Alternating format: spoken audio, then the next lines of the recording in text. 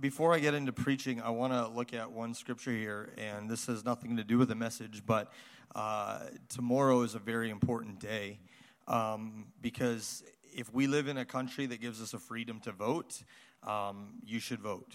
And if you're over 18, I'd encourage you, as a church, we will only encourage you ever to do two things. Number one is to vote, and number two is to pray. That is what we're called to do. We are called to do and fulfill our civil responsibility, and then we are called as people of God to pray. And if we don't know how to pray, because sometimes, not anyone here, but I'm a Christian's like, well, I know how I'm going to pray. It's like, no. The Bible shows us how we should pray. In 1 Timothy 2, it says this, I urge you, first of all, to pray for all people. Everyone say all. And he says, pray this way. As you make your requests, plead for God's mercy and give thanks. But then he goes on to say this. So he says, when we're supposed to pray mercifully towards people, for God to show himself to people in wisdom and mercy, and with thanksgiving for all people. Then he goes, and then for rulers and kings and authorities. That's how you pray as well. So I would encourage you, we pray for all leaders, rulers, kings, and authorities, for the mercy and wisdom of God. And we pray giving thanks because God has given us an opportunity as believers to shape our nation, not only by the leadership that we have, but by the way we speak of and pray into our nation. So that's just a little encouragement for you. We will definitely see a move of God in our nation, I believe, as believers start praying the things of God over our nation and praying for all people and loving them and walking that out. And so that's your responsibility. Now we're off that, and we're going to go to our Bibles. If you want to go home, if that was enough message for you this morning, you can go for lunch now. If not, open your Bibles to Genesis chapter 12, and we want to pick up our series, The Subtle Art of Living by Faith. And when we talk about faith, one thing that it's kind of hard to avoid, because when you study the Bible and the scriptures and you deal with the subject of faith, there's a guy in the Bible that is really hard to avoid when you're talking about faith, and that's Abraham, or before his name was changed, his name was Abram. And it's because he is known as the father of faith and that relationship with God. And so we're going to talk about him this morning. And some of you might only know about Abraham or Abram from the song in Sunday school. You know, Father Abraham had many sons. You know, that's a lie. He had two sons. He had many descendants and a heritage, but it's like that doesn't really work in a Sunday school, right? Song like Father Abraham had many descendants and generations and people who came after him. But like he legit only had two sons, and the reality of that is only because he was trying to walk out his faith and work out the promise of God in his life. And much like all of us, there is an art to living by faith, and Abram had to learn that as he walked with God through life. And so we're going to pick up the story of Abram in Genesis chapter 12, verse 1 to 4. It says this, Then the Lord said to Abram, leave your native country, your relatives, your father's family, and go to the land that I will show you. I will make you into a great nation. I will bless you and make you famous, and you will be a blessing to others. Just a side note here. God gives you influence and prominence in the earth only ever to be a blessing to other people. This is how our God works. This is what he said to Abraham. I'm going to do all of this for you, but so you can be a blessing to others. I will bless those who bless you and curse those who treat you with contempt. All the families on the earth will be blessed through you. So Abram departed as the Lord has instructed, and Lot went with him. Abram was 75 years old when he left Haran. Young adults, if you're 75 living at home, it's time to leave your father and mother's house. I'm just kidding. Genesis chapter 15, we pick up the story a few years later. It says, sometime later the Lord spoke to Abram in a vision, and he said to him, don't be afraid, Abram, for I will protect you. God comes to him at a later date because a lot's gone on between chapters 12 and chapters 15. I will protect you, and your reward will be great. But Abram replied, O sovereign Lord, what good are all your blessings when I don't even have a son? Since you've given me no children, Eliezer of Damascus, a servant in my household, will inherit my wealth. You've given me no descendants of my own, so one of my servants will be my heir. Then the Lord said to him, no, your servant will not be your heir, for you will have a son of your own who will be your heir. Then the Lord took Abram outside and said to him, "Look up into the sky and count the stars if you can. That's how many descendants you will have." And Abram believed the Lord, and the Lord counted him as righteous because of his faith. Then the Lord told him, "I am the Lord who brought you out of the Ur of the Chaldeans to give you this land as your possession." That's a very important phrase. God reminds us from time to time, I'm the one that brought you from where you were and into the things I've called you to, so keep going.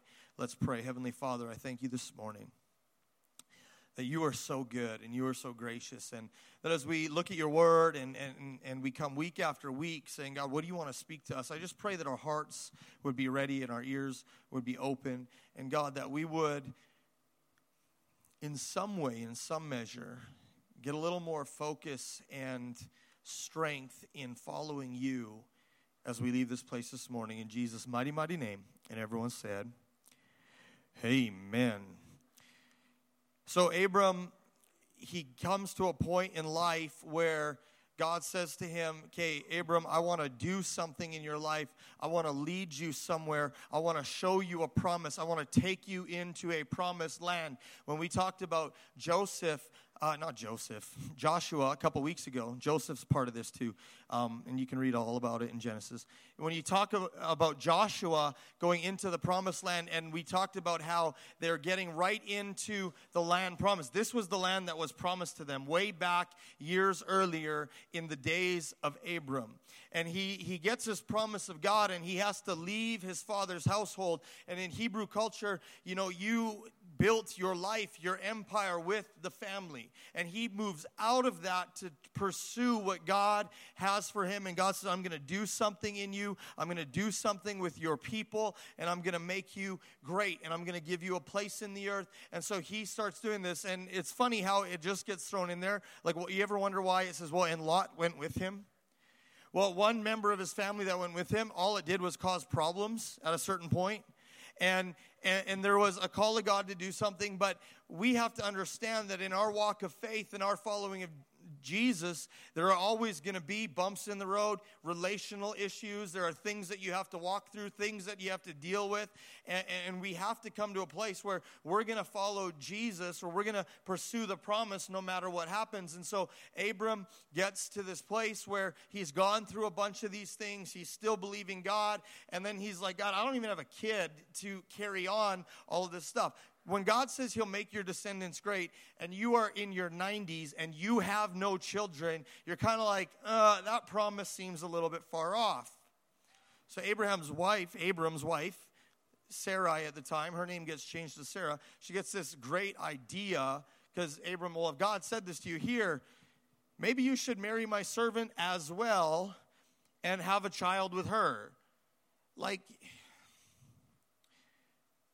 it's what they did in that day, but I don't know if having two wives was the right answer. If you want to follow God and not have relational conflict and different things, probably wasn't the best decision at the time. And so they have this son Ishmael, and God says, no, that's not even the son I promised you. And later there would be an Isaac that came. But the long and short of it, in this process and living by faith, Abram had to go and move towards a promise in his life, but he still faced things. He still dealt with all the things that we deal with on a certain level of life. And the subtle art of living by faith, we have to remember that it is a process. It requires steps in our life. And we can't get disillusioned or discouraged all the time when we don't see it happening immediately. You see, when we take the subtle steps of obedience and faith to the thing that God has called us to, it doesn't mean that we're exempt from all the stuff and all the ups and downs that we have to face. But keeping focus when we want to move forward with Jesus isn't always easy. Anybody here have a hard time keeping focus at times? I have friends that I think we all know someone like this. It's like you go to the mall and I'm like, what do you need? Oh, I just need some stuff. And they're like, well, let's go to this store and that store. And I'm like, do you realize that you're going from one end to the next? And it's like, oh, I really want that right now. So then they go here and then they go there. And then it's like, we could have done this more efficiently and just moved in a circle. Like, you know, you have friends like that. You go to the fair, and it's like, it seems exciting. Like, we're running back and forth. And I'm like, I want to go that ride, and I want to go on that ride, and then I want to go here, and then I'm going to stand in line for an hour to get a funnel cake and all this stuff. And then it's like, at the end of the day, you're like, what did we accomplish for like $100? Like, we went on 3 rides and ate a bunch of junk food, and it's like, I'm no fun, because I'm the guy that's like, we could efficiently get the most out of our money by being here and doing things this way. And my wife's like, lighten up. But sometimes I think in our walk with Jesus, we kind of see him as that friend. It's like, Jesus, I'm following you, but you're kind of like got me here and there and everywhere, and all of these things are happening. It's like, do you know what you're doing? It's like, I can tell you today, if you follow Jesus, it might feel like that, but Jesus knows what he's doing. Unlike the rest of us that are just trying to make things happen, the reality is that we have to be those that maintain or put our focus on the right things if we want to get to where God is leading us.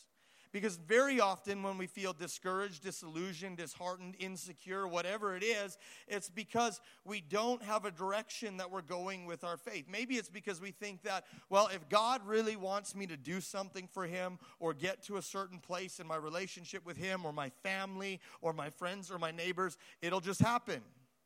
The pastor will preach the right message. The right person will text me the right scripture on the right day, or I'll get a prophetic word. Well, those things happen from time to time, but guess what? If you want to live a life of faith, not just have moments of faith, you're going to have to get a focus on the things that God wants you to do so you can move forward. I'm talking to you this morning about focused faith. What does it mean to have focused faith? See, I believe that our faith is formed or it fails based on what we focus on. Your faith and my faith will either be formed or fail depending on what you choose to focus on. And we all have that choice. And we have to understand that the decisions that we make are formative and they're leading us towards something, or even by abdicating and not making a decision, we are actually making a decision, and then we wonder why we end up where we never wanted to be, and it's a failure to get a focus on where we want to go. And so focus is important. I remember when my brother and I were younger, we had these Baja mini bikes that we would drive around the acreage and we would race. And my brother would always try to beat me, and I'm the firstborn and most beloved, so I always won, and I'm the best, and no. But one time he was actually winning, right? Like, we're in this race and he's winning, and he got distracted and he lost focus, and he got more focused on wondering where I was rather than winning the race. So we'd go around my parents' yard, about 5 acres, and you would come up over the driveway and then down the other side of the ditch and come back around the shop, and that's kind of where we'd end. And as he was getting ready to come up and come down, he was wondering where I was. So as he came up the one side of the ditch, he's looking for me, and he turned and hit exactly where the culvert was and did about 4 flips end over end, smashed his face on the handlebars, and all of a sudden our focus was not on winning a race, it was on getting to the hospital. And sometimes in life we find ourselves bruised, broken, beat up, and it's not because God did that to us, and it's not even because we intended it at times. It's because we haven't had a focus of where we want to get with certain areas of our life. And so we need to be those that, when it comes to our faith, understand that it takes focus. You see, riding a bike, a pedal bike, how many people know how to ride a pedal bike? If you don't, there's no shame in Jesus' name. Maybe we'll teach you. We'll have a class. At the church on the West End, they have a motorcycle course that happens in the parking lot. My wife's informed me that I will not be taking that. So maybe I will start a pedal bike course, and I'll teach kids how to ride their pedal bikes. Well, all the other guys are riding motorbikes. But when you ride a pedal bike or a motorbike, it's funny watching my boys learn how to ride the mini dirt bikes like we had, because I watch my 9-year-old, and he's like this, like everywhere and this and that. But my wife freaks out, but it's actually a good thing, because I said to her, I'm like, if he learns how to maneuver and go side to side, when he has to get around things, he has to learn that he has to flow and go with the bumps and the terrain and be able to move. Because if you are dead stiff when you're riding a motorcycle or a pedal bike, The minute you hit something and you just tried to hold, have you ever done that, tried to ride your bike and just hold dead stiff and straight? You don't go straight because your body leans, other factors. So you actually have to learn to move and flow with what you're facing. You have to learn to adjust when there's a bump in the road or where you have to make a turn. Part of riding that is having a focus that says, my focus is on something, but I will make allowance and movement for the bumps and ups and downs that I'm going to face. And when you ride a pedal bike, if you look straight at your tire or at your feet, it's always going to end badly. But sometimes I think in our faith, we're like, God, I'm so focused on now and this situation and what I'm in. We forget to focus on where he's leading us. And so the bumps, the falls, the scrapes, all the things that we're facing in life, yes, they're real, but sometimes it doesn't mean that when we follow Jesus that we're avoiding all of those things, but he gives us guidance on how to maneuver them. And so when we have a focused faith, we can look at all the things around us and we can look down at our circumstance and wish that life was different. But if we're going to follow Jesus, we got to stop wishing that life was different all the time. And we have to learn to say, Jesus, help me make adjustments and follow you in faith and keep moving toward the thing you've called me to, because that's what we've decided to do. And I'm focusing on going to where you're taking me. You see, I want to tell you this morning, I want you to know this morning that a perfect life does not lead to a life of faith. Focusing on Jesus does. Having a perfect situation in your marriage or your family or your finances does not lead to a life of faith. On the contrary, it'll probably lead you into a self-assurance that could make your fall that much greater. Focusing on Jesus leads to a life of faith. And I believe that this morning God wants us to understand. I want you to know two things that we can focus on so we can have a focused faith. You with me this morning? You're focused. You're dialed in. Not asleep. Okay. If we're going to have a focused faith, I believe that we need to choose to focus on the promise. It's a choice to focus on the promise. God has given us a promise that we need to focus on. You see, Romans 4, it talks about Abram again, but they're calling him Abraham at this time. It says, even when there was no reason for hope, Abraham kept hoping, believing that he would become the father of many nations, for God had said to him, that's how many descendants you will have. And Abraham's faith did not weaken, even though at 100, everyone say 100 years of age, he figured his body was as good as dead, and so was Sarah's womb. Now, how many people in this room would say, if you were 100 and your wife is 90, your body for reproduction and her womb are probably not at the place you want them to be to start a family? Come on, in Jesus' name. It's just not really how it's supposed to work. But it says, Abraham, even when there was no reason to hope, he kept hoping, believing that God could do what he said. You see, Abram had to choose to focus on the promise. The promise was that God would make him a great nation, that God would give him descendants. But the other thing that we need to remember and understand in their culture and in their life and in their history is that God was promising a way back to himself. And the promise was actually more about Jesus than it was just about Abraham having a son. See, God is committed to his promise. Jesus would have never came through the line of Abraham without Abraham believing the promise. And it took God to be committed to that promise just as much as Abraham was committed to the promise of God. It says that Abraham never wavered in believing God's promise, Romans 4, verse 20. In fact, his faith grew stronger, and this brought glory to God. He was fully convinced that God was able to do whatever he promises.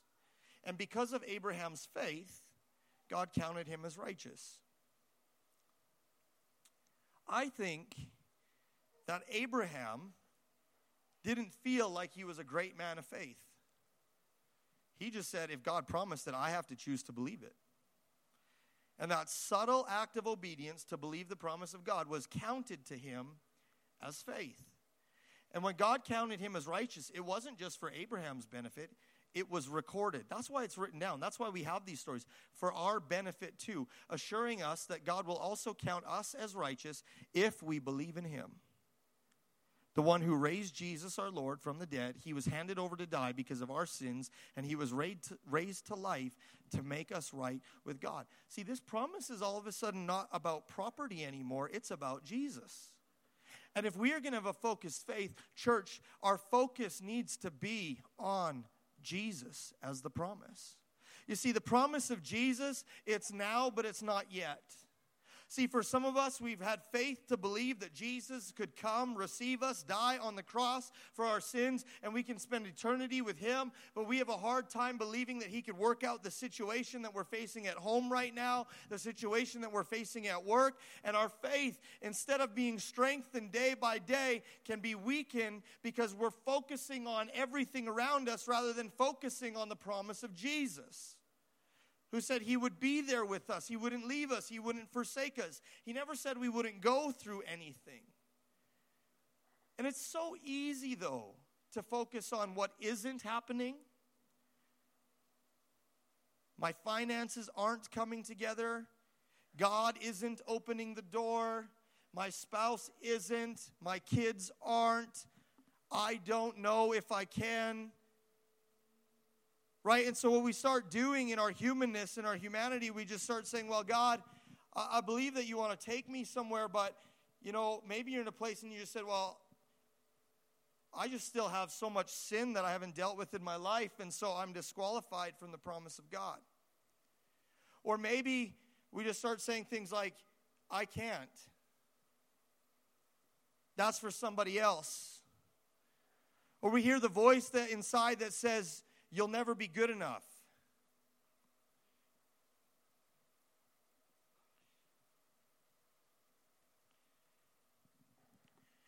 And then all of a sudden we start fearing or get insecure and we have anxiety, and I could write over and over and over on this thing the reasons why we have a hard time focusing on the promise of Jesus. Because our human nature and our natural bent is to focus on the things in our mind and our heart that plague us day in and day out, of who we're not, of what we're not, of how we can't or how we won't. But focused faith chooses to believe the promise of Jesus. And so Abram, even when there was no reason for hope, he says, well, then I'm going to put my hope in God. I'm going to believe that God can do what he says he can do. And what it does is it leads us to the second thing, is this focused faith doesn't only lead us to choose to believe the promise of God. Focused faith leans into the faithfulness of God. See, sometimes when we see the promise is good. The promise is true, and yet we still fight our human emotions and we still fight our human nature. And what we forget is the promise of God did not come without the faithfulness of God. And so when God said to Abram, I'm going to give you a land, I'm going to make you a mighty nation, I'm going to bring you back to me, and he sends Jesus, we have to understand that in our lives, part of that promise for us is that now, even though we have sin, we have insecurities, we have shortcomings, the faithfulness of God says, yeah, I see all that too, but guess what? I'm sending you Jesus. I'm sending you a promise of one who would cover all of those things. You see, the Bible says in Romans chapter 5 that we were utterly helpless. When we were utterly helpless, Christ came at just the right time and he died for us as sinners. God showed his great love for us by sending Christ to die for us while we were still sinners. In one of the passages we read, when Abram started facing all the struggle in his life, and God comes back to him to remind him of the promise, he says, remember that I am the Lord who brought you out. And see, it's by the promise of Jesus, it's by the blood of Jesus. He says, I've brought you out of your sin. I've brought you out of darkness. I paid the price so you don't have to be covered by insecurity or anxiety or fear or the voices that say you'll never be good enough. I've come to a place where the blood of Jesus was shed and he died for me. And God comes to you and he says this morning, the promise is less about what you're going to get out of this life, and it's more about Jesus than you'll ever know.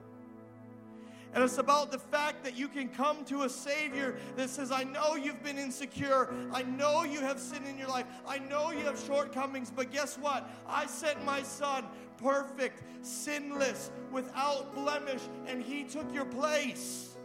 So when the enemy, when your own emotions start telling you you can't, God says, by the blood of Jesus, you can. And I will cover you. So my promise didn't come without my faithfulness towards you. God didn't make a promise in the Old Testament calling us back to Himself and saying, now work it out on your own. He says, no, I'm going to send Jesus, and I'm going to give you a picture of my faithfulness. For some of us here this morning, our focused faith needs to get back to the place where we believe we can do the things that God's called us to is because the blood of Jesus is enough.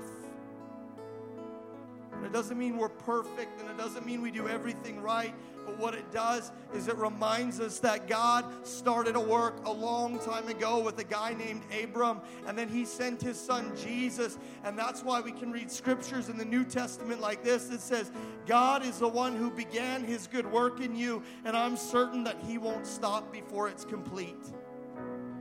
See, the promise is now because Jesus has come. He shed His blood. He died to cover all of those things for you, but it's also not yet because He's coming back. He's coming back to an alignment and to a place where we will see the fulfillment of the promise in our relationship with Jesus. But in the meantime, we still have to live a life of faith. We have to focus on Jesus. And there's bumps in the road, and there's turns that have to be taken, and there's things that we still have to walk through. But it doesn't matter.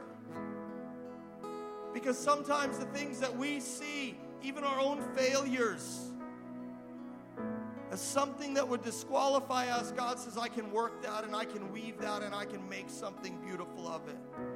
Ephesians 2 verse 10 says in the Passion Translation, we have become His poetry, a recreated people that will fulfill the destiny He has given each of us, for we are joined to Jesus, the Anointed One. Poetry, works of art, the weaver's loom, all of these things, they take the dark strands with the light strands and the bright color, and they weave them together, and they become something that you can't see in the beginning or when they're by themselves, but they make something beautiful and purposeful. And this is what God does for you and me. See, Abram, we're like, well, Abram was a pretty righteous guy. Well, yeah, he was, but guess what? At one point, he told the king of Egypt that his wife was his sister because he was so afraid that they would kill him so they could marry her. All the ladies are like, well, I don't need a man of God like that. And so God says to Abram, like, why would you do that? I've given you a promise. I'm leading you somewhere, and because of your fear, you got so wrapped in making your own decisions. Abram, that was a miss. He'd say, okay, God, I'm sorry. I'm sure time and time again in his life, God, remind me of the promise. Show me again that we're going to make it. See, God is faithful to His promise, but we also can lean into the faithfulness of God, because not only will He continue to cover us and lead us through all the things that we're going to go through in life, we have to understand that the faithfulness of God doesn't fail. He doesn't quit working on us. He doesn't drop us off to the side. He keeps calling us close, and what He starts doing, He says, if you would draw near to me, and if you would do what I've asked you to do, and you would lean into my faithfulness. But God, I messed up, and I know you covered me by the blood of Jesus, but I still make mistakes. And He says, yeah, but I'm going to put a grace on you. I'm going to put a strength in you. I'm going to give you the Holy Spirit, and I'm going to start to pour the gold of who I am upon your life. And not only are we covered with the blood of Jesus, we now start walking into a relationship with God where He starts working things together for His good and His purpose, and He starts putting His presence and His power and His goodness upon us. And what He starts to do to the world around us is He starts to reflect who He is to other people, not just who we are. And so the grace of Jesus covers us. See, some of you here this morning, you just need to hear that. We talked about the Ark of the Covenant last week, where it was wood overlaid with gold, sprinkled with the blood, and that was the picture of who God is. That's you and me, though. We're skin and bone. We're that frailty. We're that sin nature. But yet God puts the blood of Jesus over our lives. And because of the blood of Jesus, we can be accepted by Him. We have relationship with Him. We're loved by Him. And He starts making us a new creation. You see, you're not just someone who was bad and now tries to be good. The Bible says, no, you're a new creation, created for good works. You have the grace of God on your life. You have the leading of Jesus in your life. And when you focus on the promise of Jesus, when you focus on the faithfulness of God, you start to walk out your life saying, I don't have to define myself by those things anymore. I can live as a man or woman of God, and people start seeing the work of God on your life, not just your humanness. And we want to be a people that can trust the faithfulness of God. 1 Corinthians 1:9 says this, count on this, God is faithful. And in His faithfulness, He called you to an intimate relationship with His Son, our Lord Jesus Christ. 2 Timothy chapter 2:13 says this. It's one of my favorite scriptures in all of the Bible. But even if we are faithless, He will still be full of faith, for He never wavers. I want to say never. He never wavers in His faithfulness towards us.